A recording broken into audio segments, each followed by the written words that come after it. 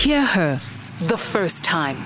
Believe her the first time. Stand up for her every time. If all of these systems are put into place, and maybe we can increase the number of reporting that is happening, and also for the victim to feel that they are safe enough to report when these things happen.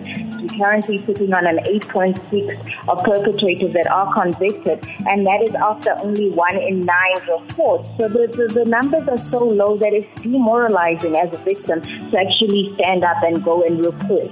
So if all of these systems are put into place, I do think that would start changing what is happening in our society. Hear her the first time.